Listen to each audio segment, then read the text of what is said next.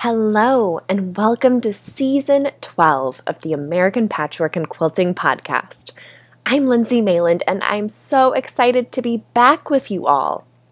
We want to thank all of our listeners for giving our staff a 2-month break to enjoy their summers and plan some fun new things for this season of the podcast. We received so many emails over our break about what you wanted to hear this season, and we loved your ideas.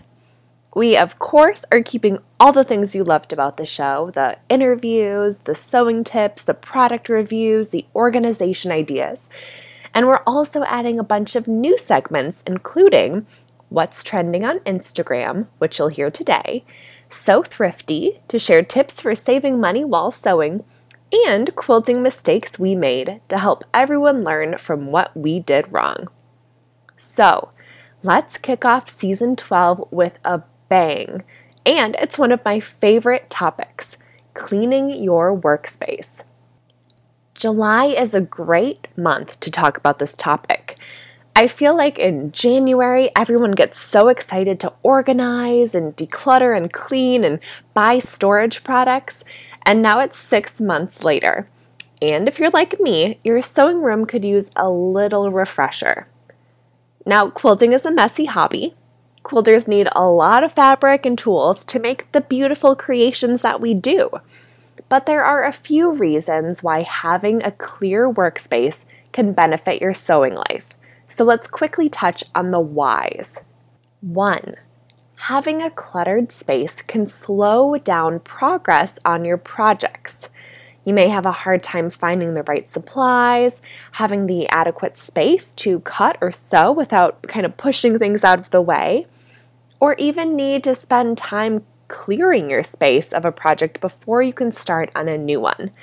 And let's be honest, we all want more time sewing, so a clear space can get you right to the fun part. Number 2, it may cost you money or fabric. If your space is too cluttered, you may misplace your favorite sewing supplies or even some small sewn pieces for a project. And if you do, you may have to buy new tools to replace the missing ones or sew extra pieces to a project. I know there have been a few times where I've sworn I've already cut the pieces for a project but can't find some of them because they've gotten mixed up with another pile of fabrics on my cutting table. And then months later, I have finally found the pieces, but have already had to recut everything and wasted the fabric. And number 3, it can block your creativity. So think of your workspace as a blank canvas. When it's clean, the possibilities are endless. But when it's full of in-progress projects, maybe a stack of quilting books, and yesterday's mug of tea, it's hard to see the canvas with a fresh eye. So today, we're sharing a few easy ways to clear your space so you can be as creative and productive as possible. Each workspace is so personal, and every person has different needs. So take the tips you need and ignore the ones that may not apply. Let's talk about room setup first. Generally, your workspaces, your ironing board, your cutting table, your sewing table, should have your most used supplies close at hand. So, for example, if you're standing at your cutting table, you should be able to easily reach your rulers and cutters. If you find that your workstations are cluttered with a lot of tchotchkes or personal items that may be pretty to display, but not hard-working, consider moving some of those to shelves or bookcases for a display. Remember that the primary focus of your workstations should be function over display. So when you can, just make some adjustments to keep your favorite tools close at hand and clear the spaces of those less used or display items. One easy way to free up space on your workstations is to add a pegboard or even some floating shelves on the walls next to your workstations. This allows you to place supplies out of the way, but still close at hand so that your tables are free for your projects. But you also don't need to buy fancy items or install things on the wall either. Things like mason jars can hold cutting or marking tools. Magazine or file holders can contain rulers, fusibles, bottle of starches, or other skinny items. And command hooks applied to the sides of tables can store rulers and really any tool with a hole for hanging close by. If you're sticking items into drawers, consider buying or even sewing little shallow bins or drawer dividers to keep things corralled, even as they slide around in the drawer when you open and close it. Another thing that may be taking up room on your workspace is fabrics and pieces from works in progress or even recent finishes. This is one of my biggest problems. So many times I'm working on maybe 2 or 3 projects at a time. So I have piles of fabric on the floor, sometimes for my projects. I've cut pieces and fabrics sitting all over my cutting table, and then I have sewn units and finished blocks sitting on my sewing table, and it's very chaotic for me. So one idea I've been considering is to have a plastic storage container for each work in progress I'm working on. That way I can store all my fabrics, the patterns, the finished blocks together and out of the way until I'm actively working on them. And storage containers are usually stackable, so I can pile up a few and keep them maybe under my cutting table for easy access. I know many people do this for their UFOs too, so it's a good system. I've also been considering adding a hanging shoe organizer in my sewing room closet. Not one of the over-the-door systems, the one that has all the small cubby compartments, and maybe using that to store my works in progress. One of my coworkers uses that system and she loves it. Now, if you're a scrap saver, it's also a good idea to have a system in place for dealing with those fabrics so they don't pile up or get lost amongst the shuffle in your room. I like to throw all my scraps in a bin, and then once a month I go through and cut things as needed and organize them into my scrap storage system. But maybe it works better for you to deal with your scraps at the end of each project or even each day. And lastly, I just want to talk about how handy it is to have a catch-all in your sewing space. There are just periods when you don't have the patience or even the time to put things back where they belong or organize them. So consider having a catch-all in your space, like a small bin or a container that you can just throw everything into until you're ready to deal with it.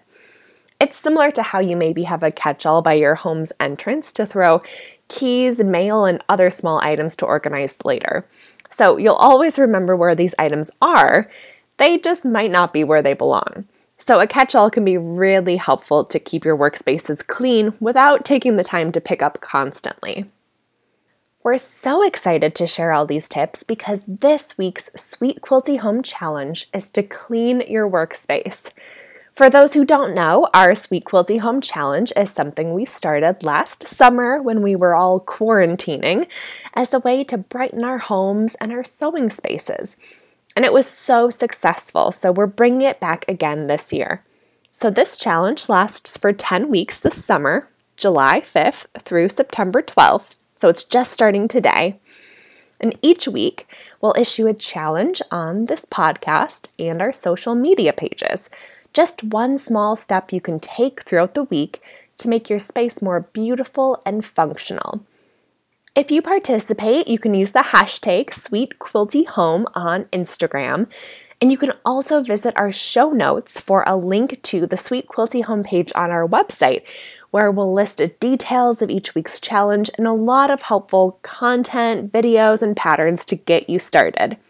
And all of our podcast episodes during these 10 weeks will coordinate with the week's challenge, so keep listening in.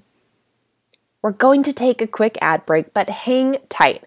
When we come back, we're going to hear from Jody on what she's seeing trending on Instagram, and we're sharing some of our listeners' best sewing tips. Welcome back. I'm now handing the mic over to Jody Sanders, the editor of American Patchwork and Quilting, for Now Trending on Instagram, a segment where we share the techniques, project, or people we see trending on social media. Thanks, Lindsay. Now, if you're like me, you love to look at Instagram and see different kinds of quilts and get inspiration for colors and techniques. And one of the trends that I'm seeing right now is circles, curves, and arcs. They're everywhere. Now, maybe it's the recent addition of 3 double wedding ring quilts that I have added to my vintage quilt collection that has me seeing spheres and round designs everywhere. The double wedding ring was the first quilt pattern that I tried to make in 1989 when I started quilting. Now, I say tried to make instead of made because it's still an unfinished object in a box in my basement. Someday, the mauve and dusty blue prints will be retro, and then maybe I'll finish it. Anyway, back to the circles that I'm currently seeing everywhere. It's a little surprising to me given the fact that curves are not easy to sew, and many people shy away from them because of the potential of distorting and puckering seams. But necessity is also the mother of invention, and let's talk about the myriad ways to construct a quilt using curved shapes. First of all, I'm seeing die cutting systems such as AccuQuilt have dies that include notches to align the concave and convex curves of pieces. Matching up the notches and pinning pieces together helps to lessen the amount of tugging or pushing fabrics through the sewing machine that can cause distortion.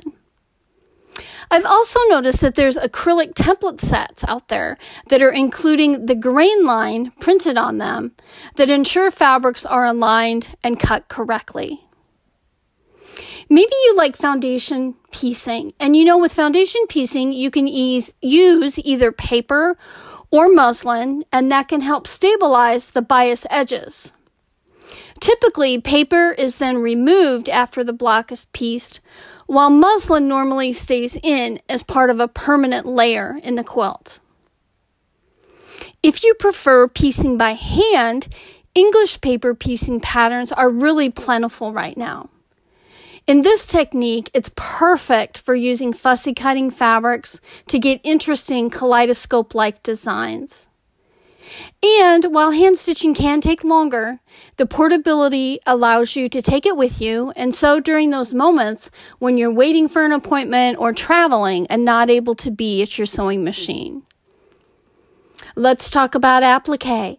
Needle turn and raw edge are also popular techniques for sewing circles, although for very different reasons. Needle turn typically is slower, hand-stitched as a way to hand stitch your circles, while raw edge is usually done by sewing machine and is usually selected as a faster alternative. And finally, there are people out there sewing free-form arcs, cutting and sewing pieces together in a fashion that throws conventional sewing rules completely to the side. So, whether you're making New York Beauties, Drunkard's Path, Dresden Plate, or my longtime favorite double wedding ring, have fun discovering your favorite way to incorporate circles, curves, and arcs in your quilts. Thanks so much, Jody. Now it's time for Reader Tips, a segment where we share your best quilting advice. This is one of my favorite segments because every time I get your tips emailed to me, my mind is blown and I wonder why I didn't think of it myself. You all are geniuses. So this first tip comes from Mary Lynn Armeo from Almond, Wisconsin. She says, "In a beginning quilting class, one of the best tips I got was to use paper plates to keep fabrics separate for cutting. Before I start, I put each fabric color on a plate along with a sticky note label that specifies what will be cut out. Then I stack the plates in the order the directions say to cut the fabrics. Once I've made the cuts for one plate's fabric, I put the cut pieces back on the plate and move that plate to the bottom of the stack. When I'm done cutting all the fabrics, I can lay out the plates and pick up whatever pieces I need to start sewing my blocks. If I'm interrupted in the middle of cutting or sewing, the plates mean everything stays organized. I simply stack them up and secure them with a large rubber band." Great tip, Marilyn. This is the tip I need for all my works in progress and getting my my fabrics mixed up on my cutting table, so this is the tip I need. This next tip is from Donna Barnett of Rio Rancho, New Mexico. She says, if I'm machine quilting and have to remove the quilt to replace the bobbin thread, I use a safety pin to attach a scrap of bright fabric where I left off so I can quickly find my place. This is a great tip, Donna. That happens to me often where I can't figure out where I stopped. This also could apply to if you're stopping for the night and you just want to be able to start right away and know where you started quilting. Okay, Mary Kolpak of Antigua, Wisconsin says, the upper corners of wall hangings sometimes sag forward when they are hung. To remedy this, I add a fabric square folded diagonally into a triangle to each corner of the top back before I put on the binding. Sew along the edges, leaving the diagonal fold open so you can slide your dowel under the corners. It holds nice and straight. Thanks, Mary. This is how I hang my small wall hangings too, but if you have never heard of this method, we will link to it in the show notes. We have a little video to show you because it truly can change the way you're hanging your quilts. It's so easy to do. Okay, Sandy Wagner of Cedar Hill, Missouri says, when I sewed over seams that faced the machine, many of them turned and I ended up sewing them in the direction opposite of what I intended. I made a bridge of transparent tape from the edge of my sewing machine to the feed dogs, and it solved the problem. The tape is smooth and slippery, and the seams slide right along without bending backwards. Ooh, I'm going to have to try this, Sandy. I have a problem with my seams twisting sometimes when I'm sewing too, so I'm curious about your technique. Mary Serafini of Greenville, Illinois says, one of my favorite ways to use up leftover batting is to cut scraps into 9 by 13 inch rectangles and attach them to my dust mop. I then use the mop to clean tile and hardwood floors of threads, dust, and pet hair quickly and easily. Don't throw it away until you turn it over and use the clean side. Yes, I love reusing things and finding new ways to use sewing supplies in my house. Kathy Bauman of Ridgefield, Washington says, I use vacuum seal storage bags to sort, manage, and store my fabric stash. I fill the bags with fabric sorted by color or project. When a bag is packed, I vacuum the air out, compressing the fabrics inside to a smaller, more manageable size. The compressed bags stack easily, providing more storage space and are clear so I can quickly see what is inside. They also protect the fabrics from dust, mildew, dirt, and insects. Wow, Kathy, I feel like if I put my fabrics in a vacuum seal storage, there would barely be anything, so you must have a really big fabric stash. And our last tip comes from Patricia Miller of Lancaster, New York, who says, when I'm working on a quilt, I use pinking shears to cut swatches of the fabrics I've chosen. I safety pin the swatches to a key ring and keep it in my purse. This way, I can easily check a fabric I'm considering buying to see if it's a good match for the in-progress project. It's easy to add on or take off fabrics as quilts are begun or completed. And of course, I love this idea. There's so many times where I'm shopping for usually like backing fabric or binding fabric that I want to match the quilt.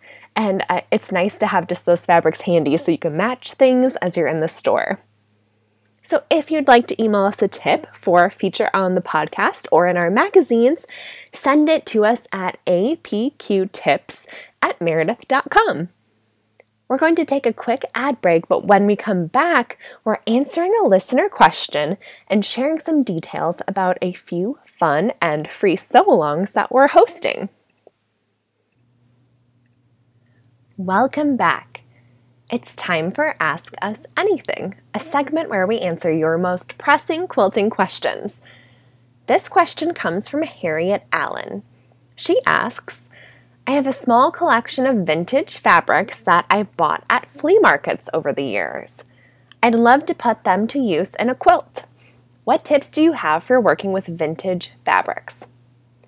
Well, thanks for your question, Harriet. How exciting that you're ready to put those vintage fabrics to use. So we reached out to our designer friend, Anne Hermes, who's known for making quilts from vintage fabrics, and she had some great tips to share with all of us. So she says, 1, wash your fabrics before you use them. This will remove dirt and any loose dyes. Many old dyes will bleed. Tip 2, check for stains and work around them. It's sometimes easier to see stains from the back of the fabric. Tip 3, check the soundness of fabric by tugging sharply with and across the grain.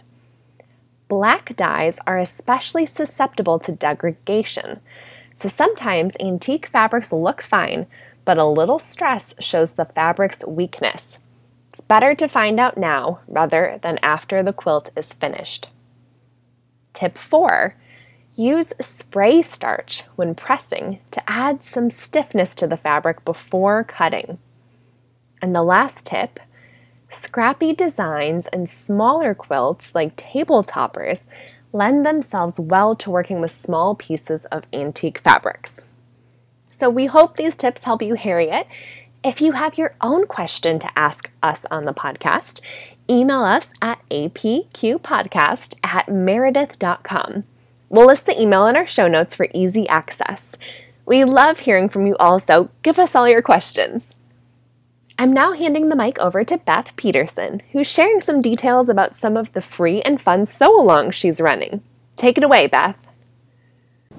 Hi, I'm Beth, and I work in the marketing department for American Patchwork and Quilting. I wanted to invite you to join in 2 fun and free quilting challenges we have going right now. First, we have our 2021 Block of the Month. Every month, we release the free block pattern and also a video with tips on sewing the block. We've heard from our Facebook group that these are really helpful, both for newer quilters and people that have been quilting a long time. You never know what new tip or sewing technique you might learn. So we're on block 5 of this free block of the month, but there's still plenty of time to catch up. The great thing about starting a little late is that you can see all the other participants' blocks before you start. So you can see it in different colorways and see the variations people have already sewn. Another thing that's so fun about seeing all the other blocks completed is you can really see how fabric placement can change the entire look of the block. It's been so fun to see how just changing the placement of one fabric can really make it look unique. Join our Facebook group to check these out at facebook.com/groups/APQBOM. What I personally love about our block of the month is that it's a great way to build skills and try new techniques. Since you only have to make 1 block a month, there's plenty of time to really take your time and get it sewn really well. And if you decide the block is not for you, well, you only have to make it once. The block being released on July 15th uses templates, so it's a great chance to practice this technique if you haven't tried it yet. Since you don't have to cut very many of them, it's a perfect way to test templates without a big commitment. Find all our previous patterns, videos, and color options at allpeoplequilt.com/BOM2021. And if you're ready for another sewing challenge, you can participate in Stitching Together. The project for July and August is a flying geese table runner. You can find the free pattern and a how-to video at allpeoplequilt.com/stitchingtogether. Once you've made your project, you can upload a photo or share it on Instagram for your chance to win a quilting prize package worth more than $400. It's full of goodies including fabric, books, cutting mat, rotary cutter, accessory case, adhesives, and more. This table runner is a great summer sewing project because it's made up entirely of large flying geese units, so it goes together quickly. There's even an AccuQuilt die that works perfectly with this project if you have a fabric die cutting machine, so that makes it even easier. I really like this table runner pattern because it's perfect to customize for any season or occasion you might need. I made one patriotic and one with fall colors. So you can see both of these color options on our website too. It's also a great project to practice quilting on because it's a little smaller, so it's perfect for either your domestic machine or your long arm. Watch for our upcoming projects. So in September, we're launching this really cute organizer, and then in November, we've got a quick and easy quilt perfect for holiday gifting. Here are both those websites again. So for block of the month, visit allpeoplequilt.com/BOM2021. And for stitching together, visit allpeoplequilt.com/stitching together for all those details. I hope you'll join us this summer to stitch up some fun. And that's our show for today. Before we leave, we wanted to share a review of the podcast we got recently that we just love. So this review is from Colorado Quilt Woman. She said, "I just started listening to this podcast and I love it. I usually listen when I'm driving or quilting or organizing. I have been quilting for 45 years, and I find that listening gets me motivated to head downstairs to my studio. P.S. I have every single issue of American Patchwork and Quilting from the premiere issue up to now." Wow, that's just so amazing, and we're so honored that you're listening and enjoy the show. If this review is yours, we'd love for you to send us an email at apqpodcast@meredith.com, which is listed in our show notes, so that we can send you a little gift. And if you love this show, please leave a review. We may feature yours on an upcoming episode. Thanks, and everyone have a great week.